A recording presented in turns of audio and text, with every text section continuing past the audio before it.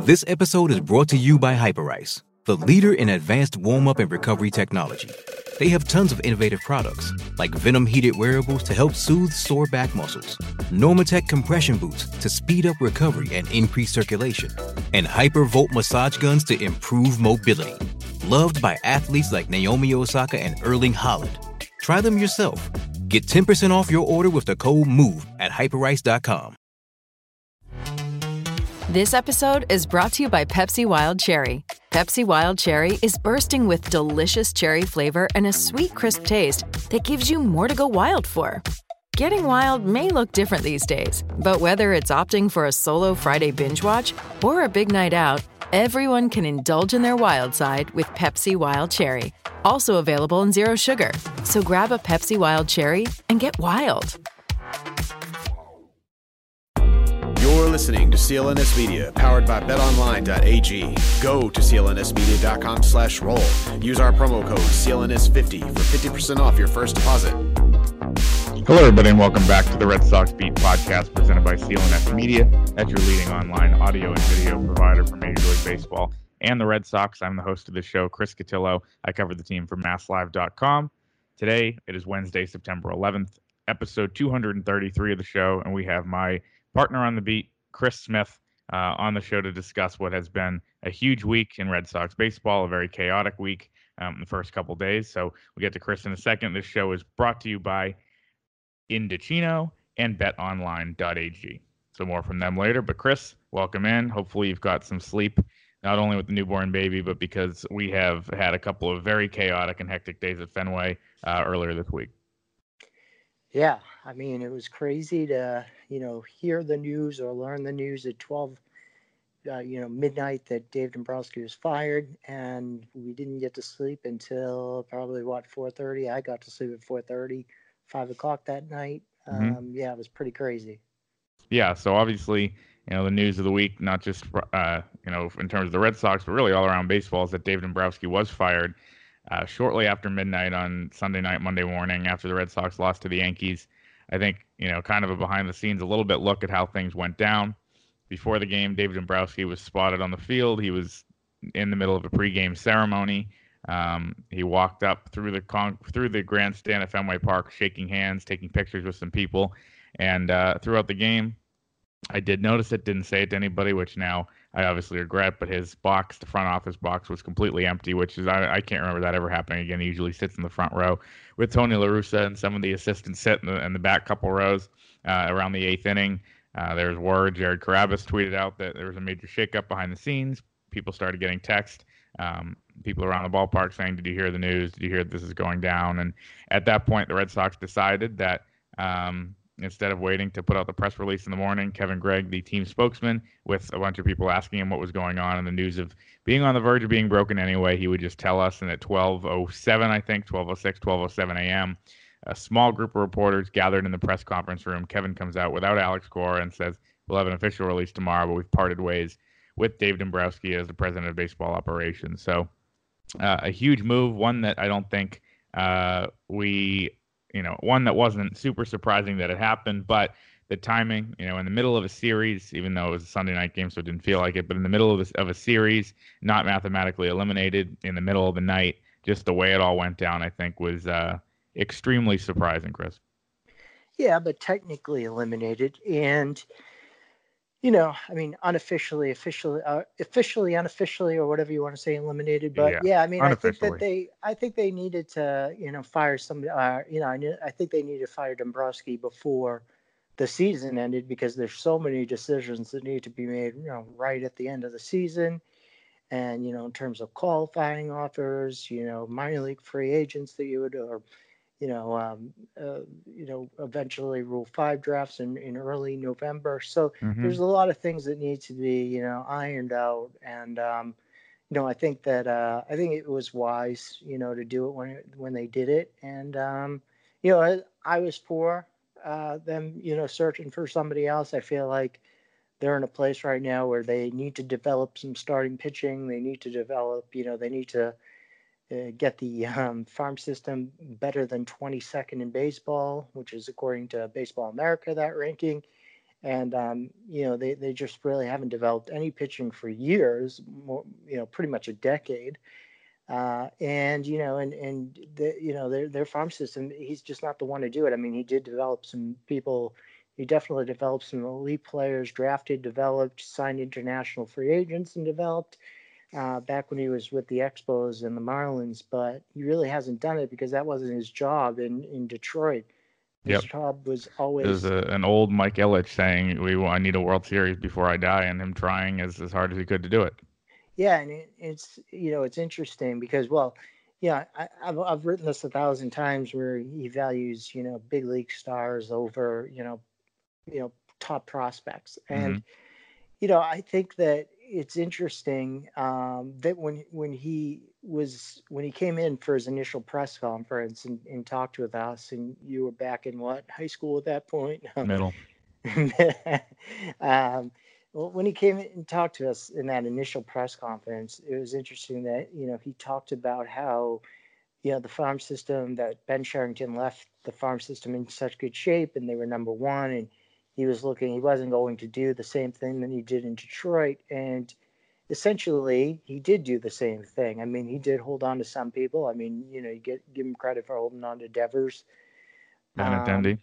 Yeah. But, I mean, overall, it was a very similar process that, of trading top prospects for elite, major league talent.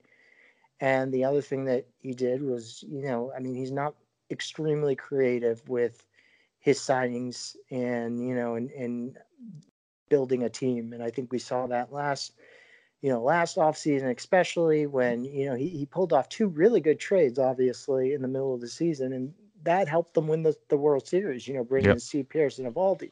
But his plan in the offseason was, okay, well, you can't go over to the third tax threshold. And, so I'm just going to bring back these guys instead of using, that $6.5 million that Steve Pearce had and saying, well, he's 36 and I've got a guy named Sam Travis and Bobby Dahlback in the minors who are right-handed power hitters, and maybe they can potentially help, and we can get away with that for now. Maybe I'll, maneuver and do some things with the bullpen, be creative there. And, he just basically said, okay, these guys perform well. They're going to perform well again in 2019. And it didn't happen that way. And when does that ever really happen, that you bring back pretty much the same exact team as you did the year before and they repeat as champions? It's usually not the case unless it's the NBA and you have Michael Jordan and LeBron James.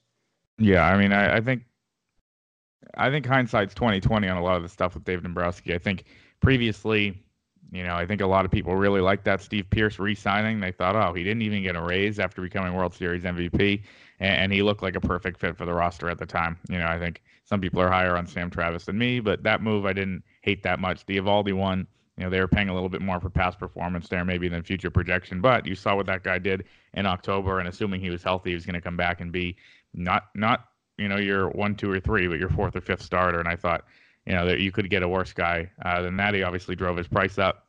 Those moves, I don't think were ended up just the injuries, killed both of those, and they weren't good while they were on the field, which was in very limited time. I think, when you look back at David Dombrowski's trades, and this is to get into his legacy, the Thornburg trade sticks out as one that was horrible, and they held on to Thornburg way too long. Travis Shaw, Dubon, all those guys, performed. Dubon's in the majors now. Travis Shaw, obviously he's had a horrible year this year, but was previously really good for the Brewers. You look at the Sale trade. I think the Sale trade worked out exactly, as you wanted it to. And although Moncada's been good this year, you haven't really seen a ton that the White Sox have gotten back. The Padres really didn't get a ton back. I think Margot has been disappointing. Logan Allen, they traded away in that trade to get Taylor Trammell, that Bauer-Puig deal in terms of the Kimbrel trade. So, the Red Sox, there's not a lot of these guys that got away that you're going to look at for years that he did give up in trades. So when I look at past trade performance, I don't think that's necessarily the reason that he got fired. I think it's more, that they are looking toward the future and realize that he's not the guy that they want to, position this team with for the future in terms of young players, and that's totally fair considering what his MO has been. But at the same time, I don't think anybody can fairly say that Dombrowski did a bad job. He did what he was brought here to do. He won two really good teams that fell short in the playoffs, and then an absolute wagon that won 108 games in the World Series last year. The trades he made were the ones you expected him to make, and I think it's interesting because a lot of times in baseball, you look at, there's been this shift from paying free agents, right, from past performance. You're paying them for past performance instead of future projection. Now you're paying them for future projection, and maybe that kind of idea is shifting towards how you view front office executives, how you view managers. It doesn't matter what you've done in the past. Even if David Dombrowski's tenure here was really successful and really great, even if Ben Cherington's overall was really successful winning a World Series, they're looking toward the future. And I forget who said it. It's either John Tomasi or Alex Spear. Someone said a couple weeks ago, if you could just bring in David Dombrowski for 3 years and then bring in Ben Cherington for 3 years and then just have them switch off every 3 years, Ben building up the system, Dombrowski aggressively making the moves, and then Cherington building up the system again, that would be a perfect setup. Obviously, it can't work that way. But when I look at Dave Dombrowski's track record, I think there is something to be said for having the stomach, I guess, for lack of a better on-air word, to actually go out and make those moves. I think someone who can come in and not have this emotional connection to these prospects you drafted and developed who need to make the moves to put you over the edge. I think there is something to be said for the quote that he gave Bob Nightingale a couple weeks ago, and he said, "I thought it was all about winning championships." It is, and it's just a product of ownership always craving more, a city that's always craving more. But Dave Dombrowski, I think when you look back, deserves to be in that category of guys where you say, he'll never have to buy another beer in this town. You look at Theo maybe and Francona and guys like that, and definitely a lot of the players, Evaldi and even Pierce from last year. When it comes to Dave Dombrowski, I think people don't look at him that way, and it's a shame because he did what he was brought here to do, and I think his legacy should be a positive one overall. Yeah, the thing about, if you look back at some of the trades and, they didn't give up prospects that hurt them. Okay, so Margot obviously didn't pan out the way that people thought. Javier Guerra was in that trade. He didn't pan out the way he switched positions, right? Now isn't he pitching? I have no idea, but he was, supposedly. I mean, he was on the top 100 prospect list. I think he was in the 30s or 40s when Baseball America's top 100 list. I think 30 or 40s when they traded him. Espinosa is another good example. Okay, but that's a good example. But when you look at it, you have to look at it in the respect of too, like, okay, so did he give up too much for a guy and he could have used those prospects somewhere else as well? Was Anderson Espinosa too much for Drew Pomeranz, who was injured at the time, or had that? Well, they both were. Yes, exactly. But there was no injury, history with Anderson Espinosa, and could you have held on to him and used him as the pitcher in the the Chris Sale deal, to highlight that one, and then you still have Michael Kopech, who's injured too now. But you know what I mean? Yeah, so it's just a Tommy John party everywhere. Okay, so but what I mean too, even is maybe with Sale, Ben Cherington would have been never the type of person that would have given up 4 players for a reliever. One person said to me, the bullpen, we know how valuable bullpens are. They're extremely valuable. But as individuals, he disagreed. As individuals, though, relievers aren't that important. And it's because if you look at, their WAR, and I know that we can go into these stats that are, sabermetrics now, and some people might not look at them as important as, the eye test. But, if you look at WAR and what Craig Kimbrell did over his 3 years with the Red Sox, he had a 5.6 WAR. So, he earned them over 3 years, 5.5 wins, technically. And as opposed to, I think that the person that they're looking for going forward, or Ben Cherington or Theo Epstein, would have, developed a closer or gotten one cheaper somewhere else by not giving, 4 prospects, and then you can use. I mean, even if he had gotten Craig Kimbrell for 2 of those prospects, those are some elite prospects. Yep. And the knock on Dombrowski over the years is he gives up too much to get the deal done. He identifies his guy, and then he's willing to give up too much. And I think that he gave up too much in some of these trades. And, I mean, in the Thornburg trade, I mean, Thornburg had 1 good year, really, to maybe 2 good years before he came to the Red Sox. And you're giving them a power hitter, with potential, and 3 prospects. It seems insane to me that they would have given up that much for Tyler Thornburg, especially with the guy that he had a bit of an injury thing previous coming into the Red Sox too. So, I mean, his desire to get relievers that are injury prone or have some weird deliveries too, that was a weird thing. So I think that when you look at it, ones that love to slam their glove down. Exactly. And so when you look at it, you had said somebody, you forget who it was, but they said, 3 years of Ben Cherington, 3 years of Dombrowski, 3 years of Ben Cherington, 3 years of Ben Dombrowski. That would work. But I think that the issue with Dombrowski is that he was willing to give up too much, and the issue with Cherington was that he wasn't willing to give up enough. Mm-hmm. And so there is that middle ground if you were to do it every 3 years. But I think they're looking for somebody like a Theo who would, was willing to give up some stuff, but wasn't willing to give up other stuff, that middle ground. And I think that, that's obviously an important thing to do. And, Ben Cherington didn't identify certain prospects. The most important thing as a GM or a president of baseball operations, I feel, is to evaluate your own system properly, so you know who to trade and who not to trade. Mm-hmm. And there were deals that could have been done where they traded, Henry Owens and Blake Swihart. Those were 2 of the top prospects in the Red Sox organization at one point.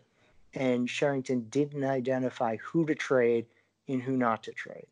Yeah, and obviously you can kind of commend those guys they held on to Bogarts, they held on to Devers, they held on to Benintendi and Betts and Bradley and all these guys that came up through the system. And as we talked about with Alex Spear, the other day, a whole team of homegrown prospects. So, that's obviously a very impressive thing that they were able to pull off. And I'm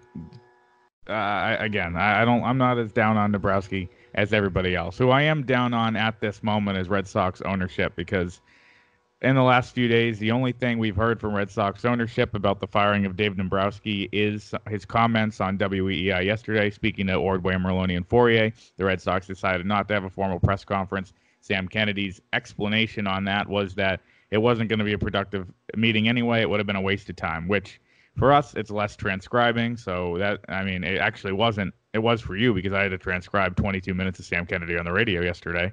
But overall, I think it was just a horrible look for the organization.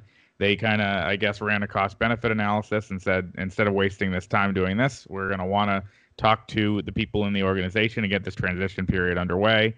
They also decided that Alex Cora, who they all love and they gave a vote of confidence, they decided he was going to have to take the heat for it. Or in the words of Johnny Miller the other day at Fenway, he was going to have to face the music alone. And I think it was a horrible look, not only to put the manager in that situation, but to just hide. And Sam Kennedy said, we spoke to the media all day yesterday, which you and I were both there. And the only thing I saw was, we'll get to David Ortiz in a minute, but the only thing I saw was right before that ceremony, Tom Verducci talked to Tom Warner and Sam Kennedy. If that counts as talking to the media all day, I guess, but it was a horrible showing in terms of the optics. And I think at first we thought, it's Sunday night at midnight, so they're probably just asleep. We'll get them tomorrow. And the fact that we didn't was pretty absurd. Yeah, did he really say that on the radio? I didn't see that he talked to the media the whole day? We spent the whole day interacting with the media, and we just didn't have it in the formal setting.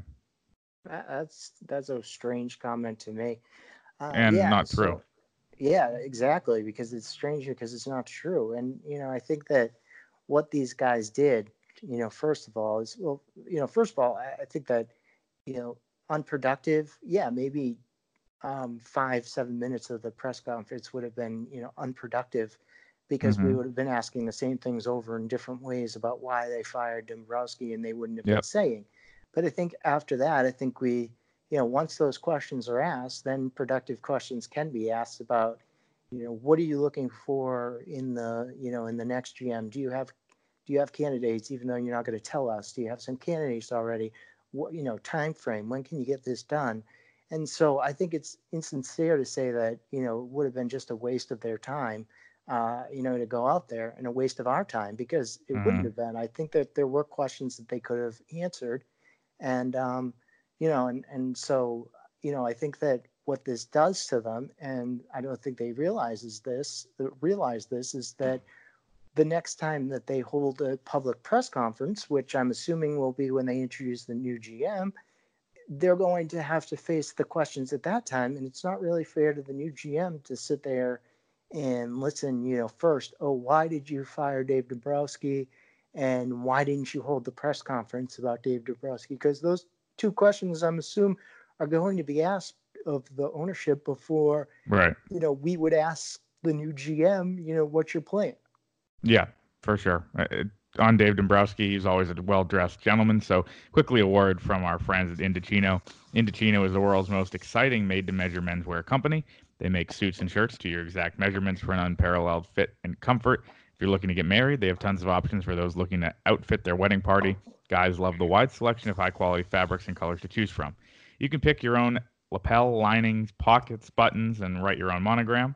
Here's how it works, and I'll tell you a little bit about my own experience with it. You can visit a stylist at the showroom. There's over 40 in North America. There's one on downtown Boston and Back Bay. Have them take your measurements personally, or if you're busy, if you're, let's say, covering a beat and you're traveling a lot, you can measure at home by yourself and shop online at Indochino.com. You just send in your measurements, which is what I did. I got a wrinkle-free shirt, which is great because my ironing skills are subpar. Chris Smith. Choose your fabric inside and out. Choose your design customizations and submit your measurements with your choices. You can relax while your suit gets professionally tailored and mailed to you in a couple weeks. It came perfectly. I plan on wearing it next week at Fenway for the Mike Yastrzemski Festival that's coming to town when the Giants do. So look forward to that. This week, the listeners of this show can get any premium Indochino suit for just $369 at Indochino.com when entering the code SOX, S-O-X, at checkout. Shipping is free.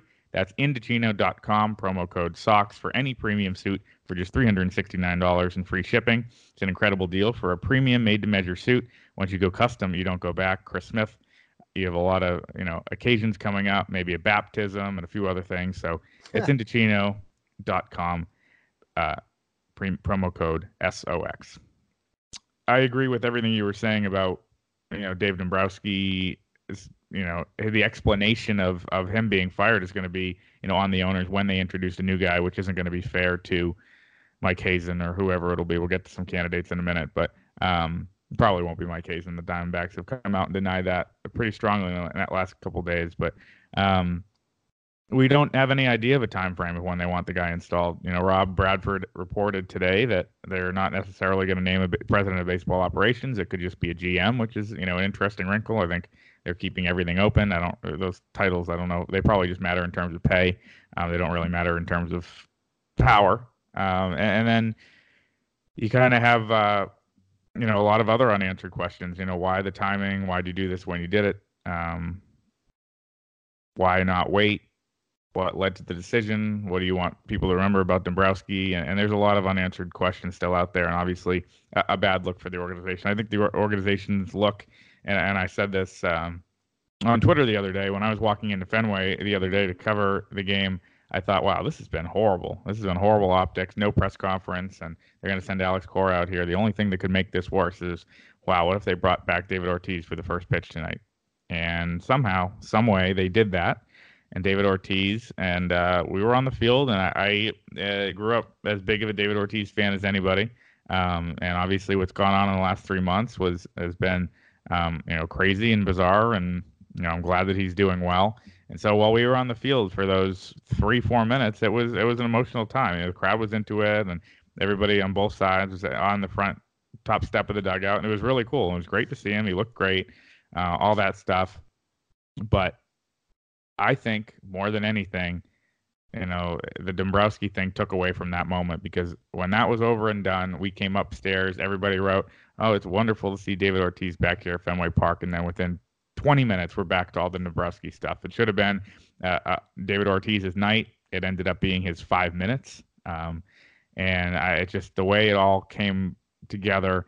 I totally don't buy the notion that it was supposed to be a distraction or a smokescreen. He has a schedule with Fox and wants to go back to Miami because it's getting cold and all that stuff. I understand. And he said, "This is the night I'm coming." It just so happened that they happened to fire the president of baseball operations, but it just it wasn't on purpose. It wasn't that sinister, but it really was unfortunate how it all came together on Monday.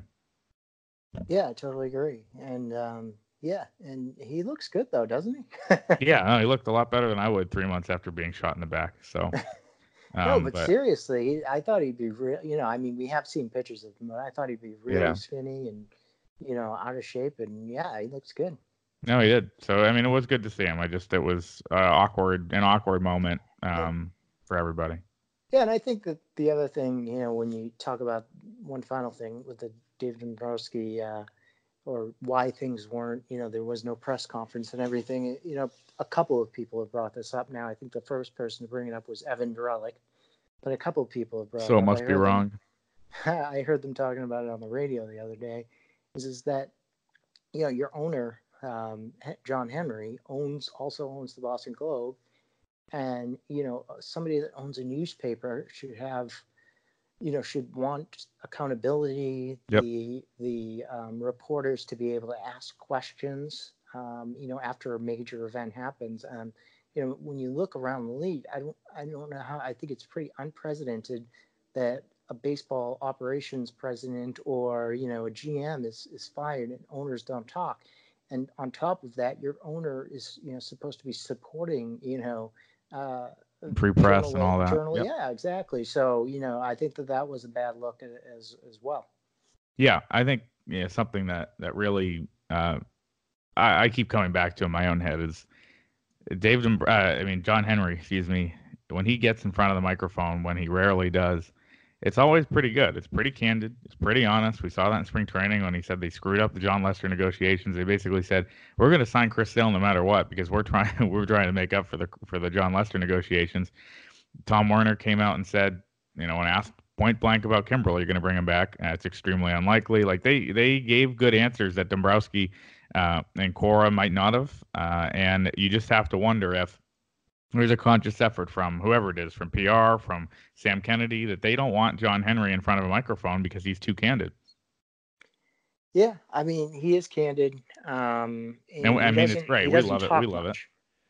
He doesn't talk much, and and so it's an interesting thing over the years where he has talked less and less, and so I really don't know the reason, but yeah, when he does speak, he usually gives you pretty straightforward answer, and is pretty honest. So yeah.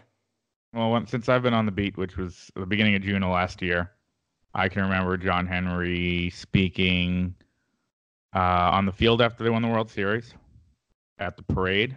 Both times he said they couldn't wait to get an extension with Dombrowski done, which is hilarious in retrospect. Then at winter weekend when they do that, and then the spring training bench, and not in a press conference setting since then. He wasn't at the table when those guys all had the press conference when Ortiz was shot.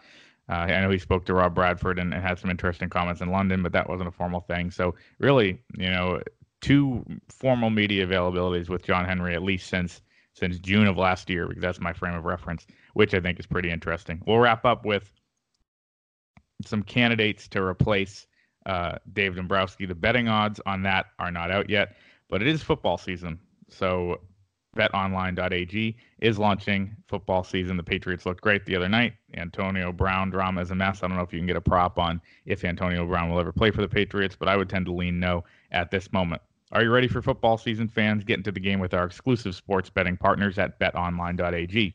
You can sign up today to receive a 50% welcome bonus reward on your first deposit and start betting on your favorite pro or college team. Chris Smith would have bet on Syracuse last week, but I don't know if that would have gone well because they lost 63-20 to Maryland. You can bet on every spread, every total, every winner or loser. Bet on who the first starting quarterback to be benched will be. I don't think it'll be Brady after 33 points against the Steelers. You can bet on who's going to win the Heisman. North Carolina's Sam Howell, freshman, looks like a good bet to me. Just kidding. Get the fastest odds, updates, and payouts with our new sportsbook partners at betonline.ag. You can head over to betonline.ag or use your mobile device to join today. Minimum deposit of $55 is required to qualify for the bonus. You'll receive a 50% bonus on your qualifying first deposit only. So there you go. I don't think there's odds on the new Red Sox general manager or president of baseball operations, Chris, but who do you think it would be? Who do you think the favorite would be in Vegas? Eddie Romero. And yeah? I have a feeling that he's going to be a real serious candidate and could get the position. That, if whoever doesn't know, is their assistant GM. I mean, they have 3 assistant GMs who have now become 3 interim GMs. But, of the 3, I mean, he's really the talent evaluator. I mean, you look at Brian O'Halloran, he's more of the payroll guy, constructing contracts and things like that. Mm-hmm. With Eddie Romero, he's a guy that did a lot of he's done a lot of international scouting. He has a real good pulse of It's talent. a total Dombrowski word. Pulse. Well, we're celebrating the final days of Dombrowski's era. I thought I'd throw out pulse, even though I didn't know that. But okay. Nice tribute. So, I think that I like him as a candidate, but I could also see them going, to a former Ben Sherrington or former Epstein guy. You have, as you said, Mike Hayes in Arizona, but there are other guys like, Porter, who is, I think he's the assistant GM with the Diamondbacks. Jared Porter worked under, Epstein at one point here. You have other guys like McLeod from that used to work with the Red Sox that went and, became part of the Chicago Cubs organization. I think he's the head of pro scouting. He just got promoted today to something. Oh, okay, then maybe, I don't know. But, there's guys out there like that. And, why not Jet Hoyer too? Because it just depends on if he's going to untether himself from Theo. Yeah, but wouldn't he want that opportunity? I mean, I know he got that opportunity at one point with San Diego, but wouldn't he want that opportunity again to be the guy? And obviously there's different guys like the assistant GM with the Astros. Obviously the Astros have built Brandon a juggernaut. Taubman. Yeah, and obviously the Astros have built a juggernaut. And they've done it through pretty much development and drafting and development, or international free agent signing and development. And, he's worked under Jeff Lunau for, quite a bit now. So we could see with him. You could also look at the Tampa Bay Rays organization, and whether it's the head of their, baseball operations or somebody else. Yeah, Eric Neander and Kyle Bloom are 2 big GM candidates. Okay, so I know that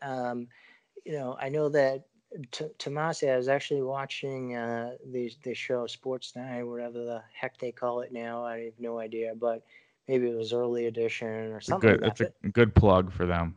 Yeah, we shouldn't be plugging them, but anyway, you already mentioned Tomasi, so I thought. No, I mean, you don't even know the name of the show, so. Oh yes, yeah, you're correct. Yeah, it's a show anyway, on that channel. Yeah, Boston Sports Tonight, probably. That was there. You go.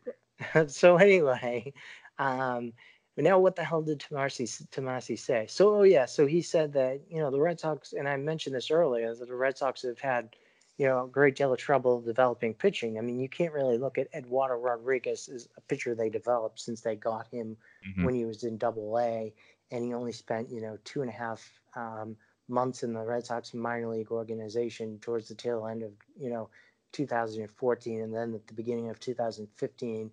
They really haven't developed any starting pitchers since Clay Buchholz and John Clay Buchholz and I'm trying. Brian Johnson. No, Brian Clay Buchholz.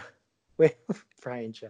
No, who am I trying to see? Yeah, I guess Lester and Yeah. Buckles would be the Mm-hmm. two that, the last people that you really developed. I mean, you Right. could say like, they helped develop Jalen Beeks, who has had an impact with Mm-hmm. the Rays and things like that. But, Tampa Bay is really the organization that has done a hell of a job over the years developing talent, starting pitching talent. And so maybe you get somebody from that organization because they know how to do that the best of anybody. I would guess So that it's not going to be a first timer. I think it's going to be someone who's been around, whether that be, Hoyer's interesting, Chris Antonetti and Cleveland is interesting, Derek Falvey in Minnesota is interesting. Obviously, I think they try for Hazen as hard as they could. Arizona doesn't seem to be interested in that, but remember, Toronto wasn't interested in giving John Farrell away either. And after they blocked it the first time, it worked the second time. Obviously, I think circumstances changed there, but those things, if they're destined to happen, sometimes find a way of working out. McLeod's yeah, I mean, Falvey's an interesting guy. Yeah. Just to put that out there, because I think he's from Lynn, Mm-hmm. and he's a Massachusetts guy. So yeah, but go on. I'm sorry. There's a few of those guys. I mean, a few of those Massachusetts guys out there. Matt Klentak, the GM in Philly. I tweeted out his name yesterday. Phillies fans basically said they'd drive him to the airport. So I don't know if that necessarily would work. A guy in New York who has connections here, playing here. He's an assistant under Brian Cashman, is Naring. I think that would be a really interesting one. Yeah, I've heard that one. I mean, not from anybody, just from writers that were speculating that, Tim Naring could be somebody. I think something that's interesting is there hasn't been that leak of, the Red Sox are targeting this guy right now. It hasn't gone to any of the national guys. It hasn't gone to the Globe, which sometimes in these cases it does. I think it was clear. The Red Sox in the past, I think it was very clear that they were targeting John Farrell when they first were trying to hire him. I think that was very clear that he was the number one guy. When the managerial job opened 2 years ago, I think it was very clear that Alex Cora was the guy they were targeting, right? I mean, I wasn't on the beat yet, but and even, there was some rumors that they would try to target Dombrowski a little bit, I guess, before that happened. That was a different situation because they didn't have an opening. They just kind of replaced Carrington in the middle of the game. But there hasn't been that leak yet of this is the guy that they want.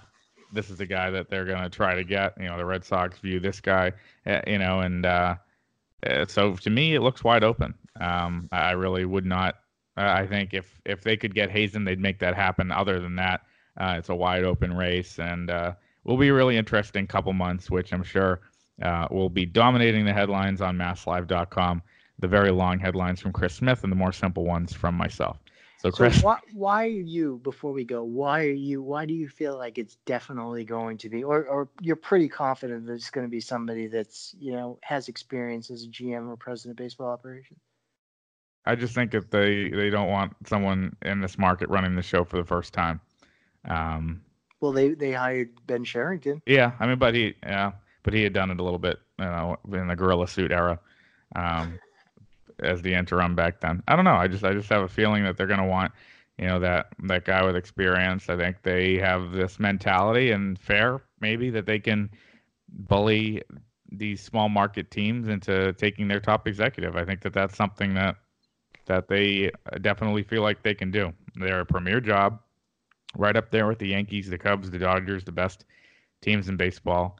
And I feel like they feel like they're going to be able to take someone else, whether that's someone who, wants a different challenge. I mean, we're seeing names like Billy Beane, not that these are going to I was just going to say Billy Beane and Andrew Friedman getting thrown around, just these top executives, and even Theo, which I don't think he's coming back, but at least now, I think it's a little bit, they are going to set their sights super high, because why not? You have a huge payroll to play with, every job everybody would want, even though it might last only 2 or 3 years, no matter what you do, as we've seen with the last two guys.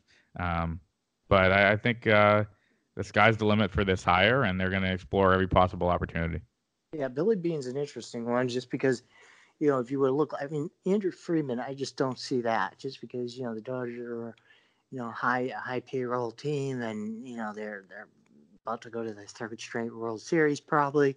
I mean, he wants to get things completed there, and I just don't see why he would move. But you look at a guy like, Billy Beane, and, he already said no to the job once, but he's been, so consistent in a market that, is really giving him not many resources to be consistent. And maybe this is, his chance once again to, okay, what can I do if I get some money and, ability to operate with some resources. And so I wouldn't rule that name out, although I would think it's a big time long shot. Yeah, and I think it's probably going to be somebody a little younger than that. Dombrowski was 63, Beane is 57, so a little bit younger, but not by much. But obviously something we will be monitoring on this podcast and on the website that Chris and I both write for in the upcoming weeks and months. So that's Chris Smith. This has been a very action-packed Dave Dombrowski filled Red Sox Beat podcast. We'll catch you next week. Hopefully there's no more 12 a.m. news drops that we have to cover until 5 a.m. So thanks, Chris. All right. Thank you.